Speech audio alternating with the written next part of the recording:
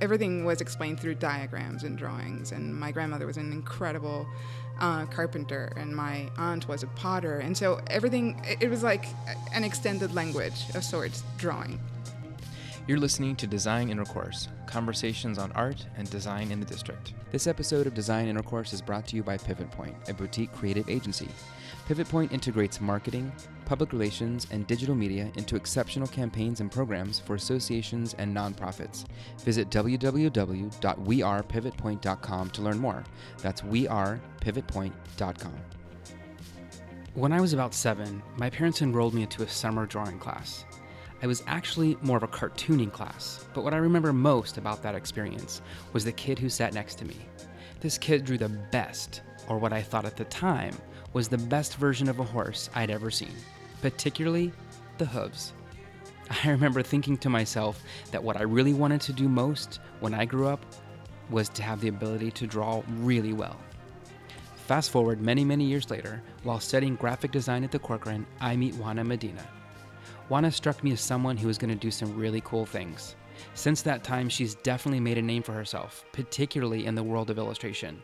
In fact, she's gone on to publish several illustrated books, which we'll talk about. Her work makes you think, smile, and laugh a bit too. Back in April, I had the opportunity to sit down with Juana and talk about her life before the Corcoran, drawing, and most importantly, life. Welcome. Thank you, Nathan. It's good to be here. I think a good place to start is always at the beginning. So, illustration. Tell us a little bit like where this comes from. Why illustration? How young? All of that good stuff. All of that good stuff. Before you can remember? Before I could remember. And that is true partly. I started drawing pretty much on every surface at home. But I also grew up in a very artistic family where everybody was drawing. Everyone was doing something. Oh my gosh, yeah. So my grandfather was a brain surgeon, but at the same time, whoa, he was a great draftsman, and everything was explained through diagrams and drawings. And my grandmother was an incredible carpenter, and my aunt was a potter, and so everything, it was like an extended language of sorts, drawing. And then I went to a school that was guided through the arts, and so it was just like, everybody was able to draw to a certain extent. And it wasn't until I made it to college, probably on my first round studying physical therapy, that I realized not everybody could draw. And it was like, what do you mean you can't draw? Like, do you need a pencil? It's like, I'll give you my notebook or whatever. You're like, sure, like we used to do, just draw. So it was a big discovery, just realizing, oh my gosh, how lucky to grow up in a setting where everybody had this sort of expressive, very artistic outlet. So perhaps because of that, I didn't take it seriously for a very long time. And then I came to the U.S. after graduating from college in Colombia, and, life just shifted things around, this whole being an immigrant situation, and I ended up back in college. And I went to the Corcoran graphic design. Which is where I met you. Exactly. Lucky me. Yeah. And it was great. It was a great way to discover a new application for something that was so familiar to me in terms of a language, but then figuring out its applications and how I could make it part of my life, my profession. Life. Right, yeah. And so this was Corcoran was your second degree? Right. Okay. Right. Yeah, right. That's right. So on my second year at the Corcoran, I was feeling like I wanted a little bit more in terms of illustration. There wasn't really anything like that at the Corcoran, really, not right? Really, no. It was mostly guided towards graphic design. Typography, things like that. Right. And so I started looking into schools, and I ended up going to transferring to the Rhode Island School of Design. And the funny thing is, I ended up staying in the graphic design department at RISD, but taking many classes in illustration and animation. And that gave me what I believe was a very good balance in terms of still having the structure of design and exploring a lot with illustration and giving a chance to think of motion in a different way. So it was very wholesome in some regard. Did you have friends and family there, or going there was like, this is a brand new adventure. Like, this is all new. We're going to just do this. It was pretty much a totally new adventure. I had a great uncle who went to RISD to study architecture, but years and years before I did. And some cousins that went to Brown. And so, there was this notion of, people that were very familiar to me going to New England, but it wasn't necessarily like, oh, I have where to stay. Let's go. And, it was pretty much like, trying something new and seeing how it would play. And basically, when I got there the first time to look at the school, I was just fascinated with what I saw. I just fell completely in love with the space and what everybody was doing. And the first reaction I had was I felt as if there was a very extensive carpentry studio like my grandmother used to have, where everybody was, busy coming up with all of these absolutely mind-blowing ideas and very passionate about what they were doing. So it was a no-brainer in terms of, okay, I guess this is where I'm supposed to be. If I'm lucky, I'll stay here for a couple years. And that's what I ended up doing, just, finishing my degree there. And then I got even luckier by being asked to teach in the industrial design department at RISD for a good little time, and it was great. So you stayed there for a little bit after, or I did. And then life brought me back to Washington D.C. and here I am. And so it's great to be back. D.C. is happy to have you. Oh, thank you so much. I'm very happy to be here. Yeah. And so now you're teaching because you're a colleague, at GW's Corcoran School. So you kind of came back to Corcoran anyway. I did. Isn't it funny how things go full circle?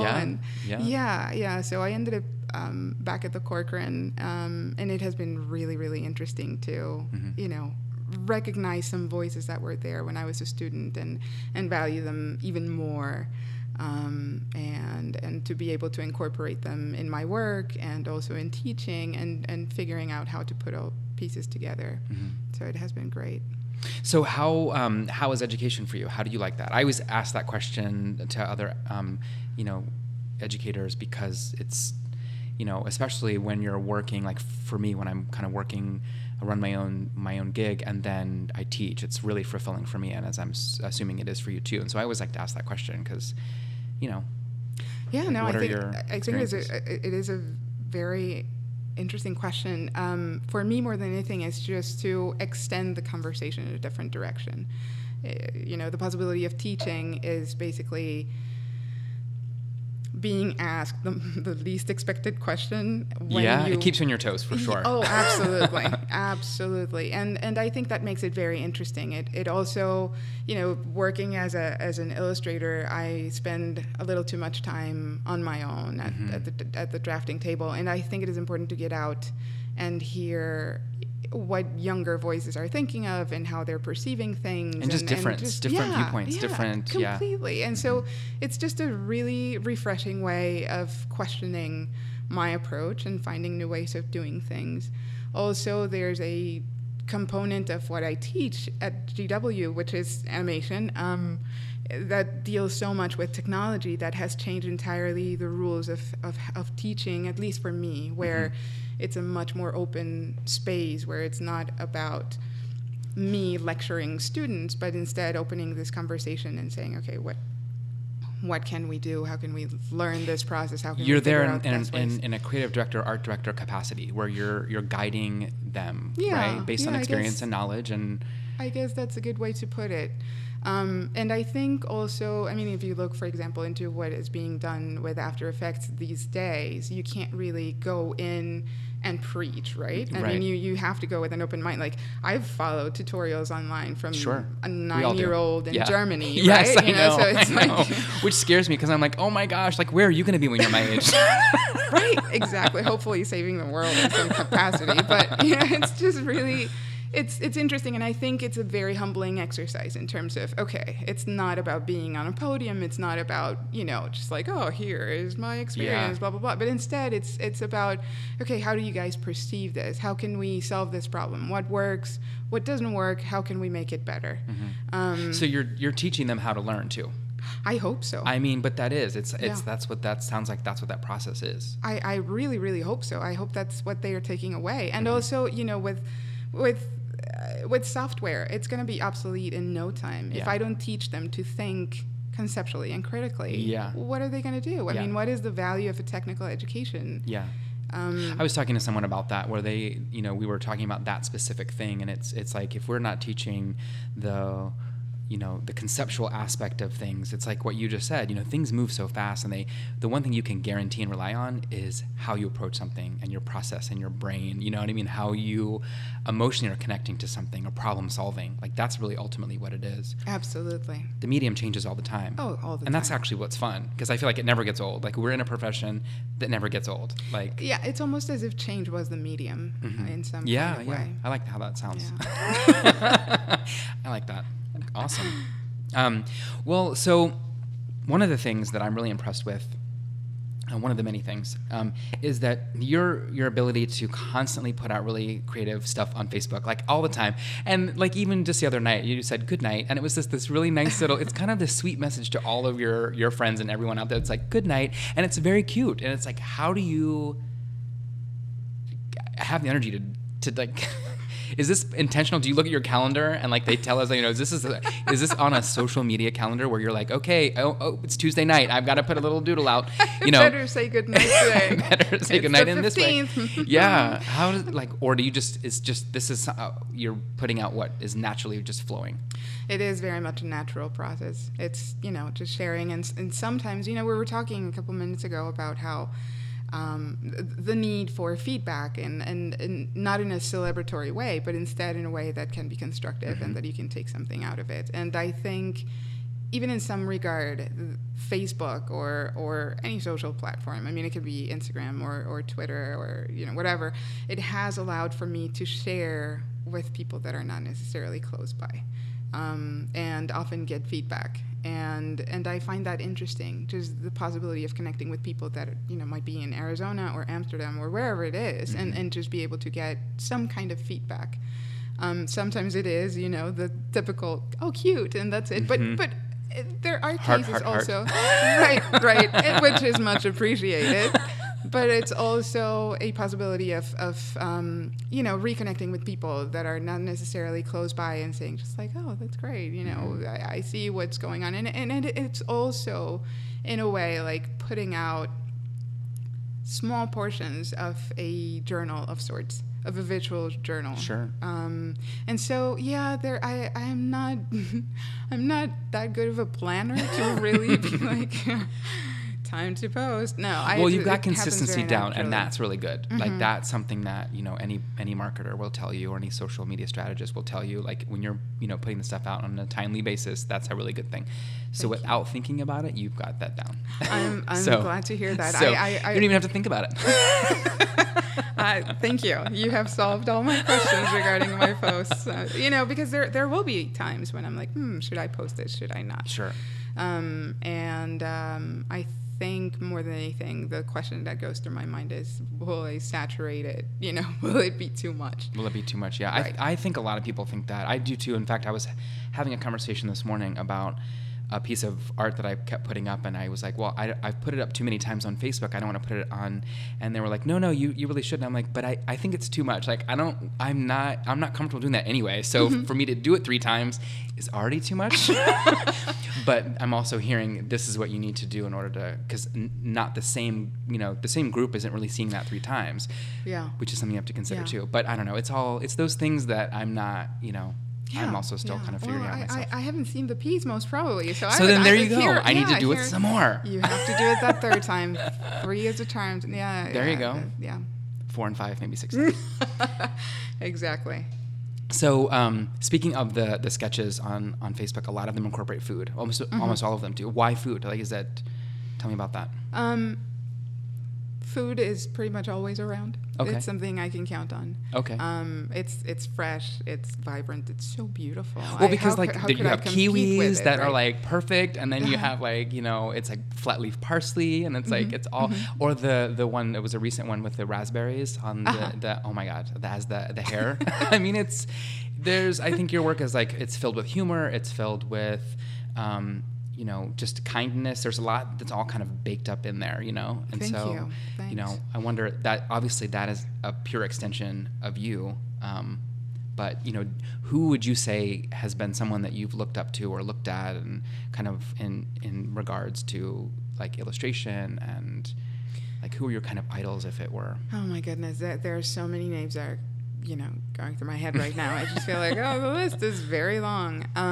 But there are certain constants that I find, and there's Serge Bloch, there's Chris Newman, there's Lots. Lots, yeah. I'm here. I'm blanking, but it's just. But so thinking you're of all the watching, names you're watching, you're looking, I'm constantly looking, and I don't think it's necessarily all of them being contemporary. I mean, there's Sempe, there's Kino, there's so many different names that I think can be so inspiring. But at the same time, I also try to, there are times where I go and look in the library, or but up to a certain point, I think it's important also to wander around and try to explore one's own voice and style, and try to find that. But there are tons of names and collectives even that are doing amazing work. But going back to the food just for a second, I think what the food has solved for me the most is dealing with color. Because I am not particularly a good colorist. And so food and flowers and all these bring different the color objects automatically. bring in the color. Yeah. I can be lazy. Well, so you have these like black line drawings, and then you're placing the food. It happens the other way around, actually. Okay. So first I have the food, whatever it is. So let's say a red cabbage, and then I'll play with it and try to photograph it from different angles and cut it and see different textures, and then based on whatever I have been able to photograph, I will go in and draw. The first couple illustrations I did with food, I did with ink, but of course you can't really preserve food, especially fruits and vegetables, for such a long time. So it was a lot easier to photograph everything and then digitally add the images up. Oh, I see. Yeah. That's cool. Yeah. That's cool. Do you take photos with a camera, like a DSLR, or do you take them with a camera or your phone, or like how do you? It depends a lot. Because the lighting always looks good too. Like. Thank you. I work hard. I work hard on taking them well, so I don't have to. So I can be lazy about the rest of it. It's just or not lazy, well, it's but craft. Just, it's care and it's craft. Right. So and sure. so it's interesting because just yesterday I was talking to a friend who's a fantastic photographer and telling her I have to up my game. I should take a photo refresher class of sorts to see, You mean like things. your camera, digital camera? Yeah, because I'm thinking the same thing for me. Good. Just Maybe because we should find something together. If you do, let me know, Yeah. because I'm in the same boat where it's like, I'm taking some photos and I'm like, you know what, there's got to be a better way to do it. And I took a class. It was like, oh gosh, what was it? It was maybe 2 or 3 years ago, and it was, it was 4 weeks, and we met twice a week, and I learned quite a bit. I mean, I remember the process we went through. I don't remember all the things I learned. That's the problem. We had a lot of fun. That's the trouble with classes. But we talked about lighting. We talked about all this kind of stuff. So anyway, I could definitely use a refresher. Yeah. I think it's important every now and then. And I was telling this friend last night, I could go and buy whatever camera, but that's not going to make it. I need actually to go and get a refresher and think about photography in a different way, so that I can. And I'm actually working on a series of books with these food illustrations, and so I think it'll be very handy to go back in and think of photography in a different way, and go back and photograph some more food. That's awesome. Yeah. Well, okay, so speaking of books, so you just said you have a series of books with food, but then you also have another one, Juana and Lucas. Yes. Tell us about that. So Juana and Lucas has been a project that I have been working on for a very long time. It was in part my graduation project from RISD, and that sort of springboard into this collecting very short stories about my life. And it's funny because, of course, being a student at that point, I thought I'll collect these stories and let it be my degree project, how to deal with typography and illustration and layout. And it was just a great closure to what I had been learning. And then I'll let it go. Like, I'll never touch these stories again. Lo and behold, years have passed. Here I am still working on the same story. And so the first book is coming out September 27th of this year, and it's published via Candlewick Press. I'm very excited about this project. That sounds awesome. Yeah, it's been great fun. I have been able to work with a fantastic team. They, for good reasons, call Candlewick the sort of Pixar of children's books, if you will, and they're incredible. I've learned so much. It has been a really interesting process in terms of having to not only write a book, but also write it in English, which is not my first language. And so that illustrate it.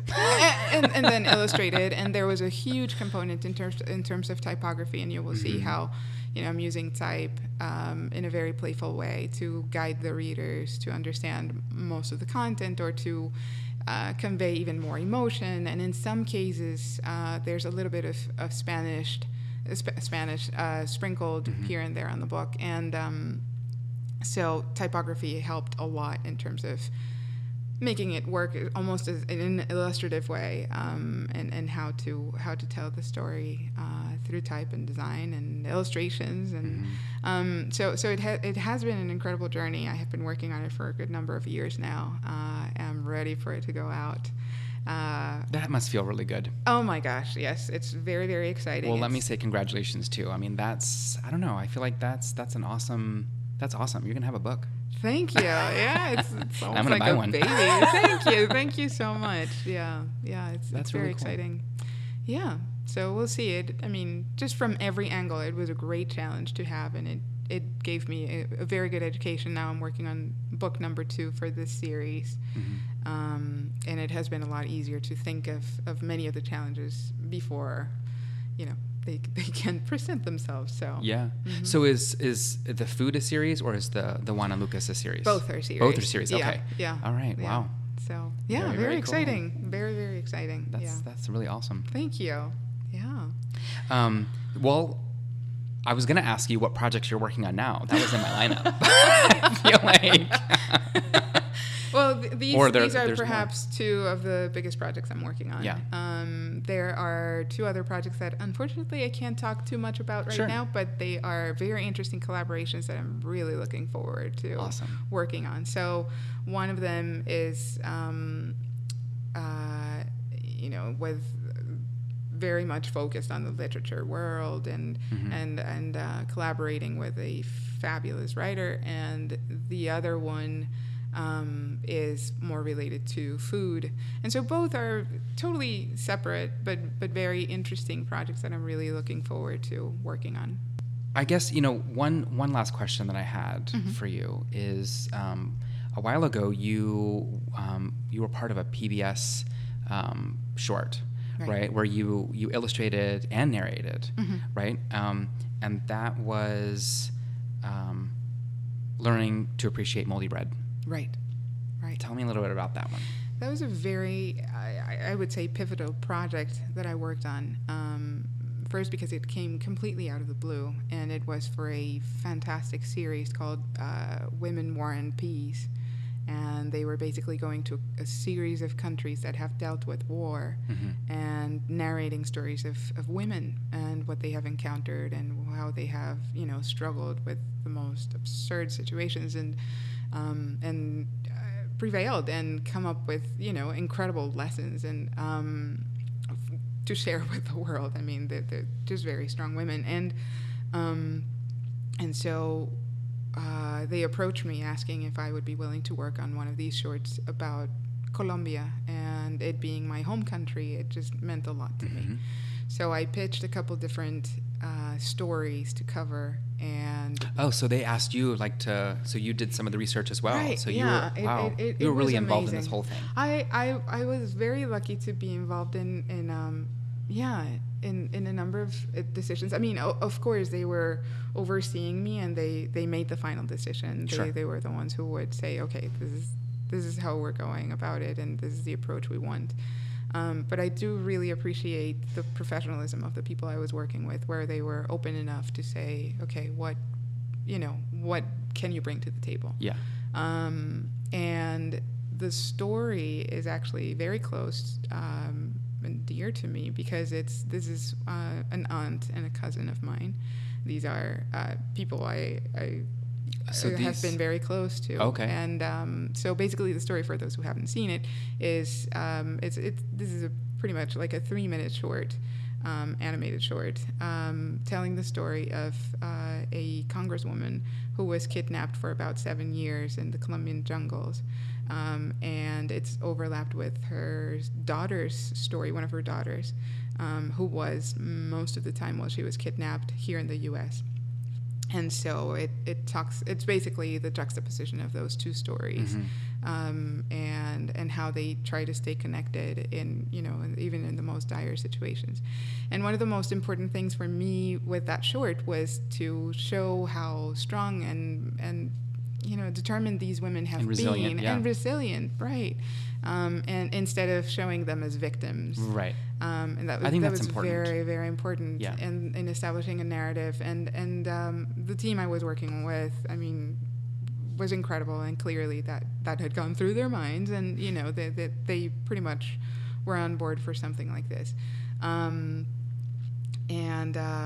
We did a couple different pre-interviews to the point where we had hours and hours and hours of pre-interviews recorded and then translated, and from there we built the story where we had the two different voices, and technically it was a very interesting challenge for me, because it was mixing mediums, and it was just going very shortly into journalism. Yeah. Did you do when you were narrating it, obviously, like, did you have to come up with a storyboard, and like, you kind of put the whole, I mean, it was your story, it was your idea, so you kind of put that all together. You organized. Pretty much. Did you do any of the physical, like, editing, like going in, like doing the production, the post-production, all that stuff, or did you kind of have help with that? Or I had help all along in terms of editing down the content and how to a great supervision in terms of storytelling and how to narrate the story, where to cut things,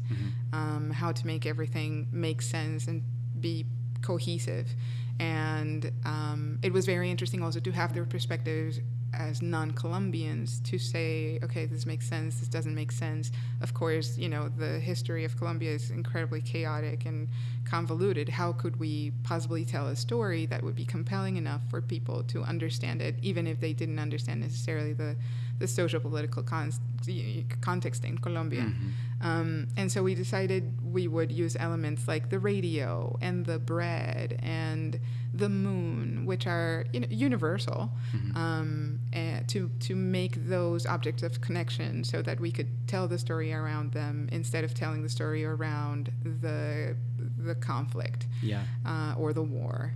And that made it a lot easier to connect. I don't think, had I not have their guidance, it would have been a lot harder for me to figure out these elements and these figures.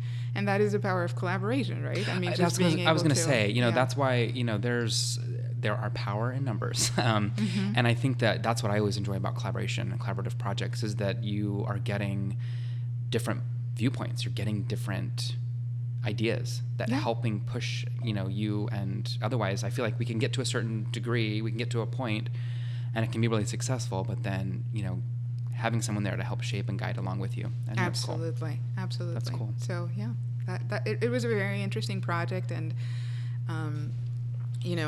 funny enough, years later, here's a possibility, we'll see how it all works out, but of a new project that was all referred by, totally new people, but the person who is contacting me for this new project is connected to the producer who initially contacted me for the PBS short, which just goes to tell, like, if you do work that you enjoy with people that you appreciate, it's a lot easier to keep this conversation going for years and years and years. Yeah. And then there's, there's overlap where you think of a project and you're like, oh my God, you should work with so-and-so. This is, so we'll see how it all works out. But yeah, I'm excited.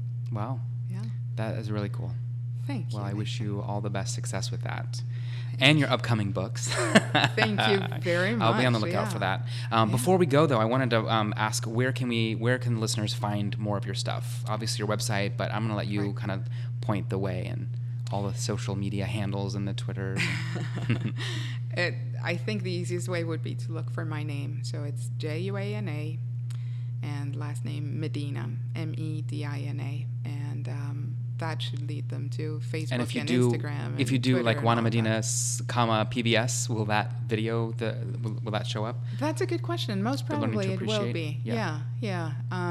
Or if they do Juana Medina and then it's on PBS or something, or Moldy Bread, it should come up. Yeah. Cool. Never thought I would be associated with moldy bread, but if it works, it's fine with me. Awesome. Yeah. Cool. Well, thank you so much for spending time with me. Yeah. Thank you, Nathan. It's been a pleasure. We hope you enjoyed this episode of Design Intercourse. Please send us your questions and comments at studio@designintercourse.com. We'd love to hear from you.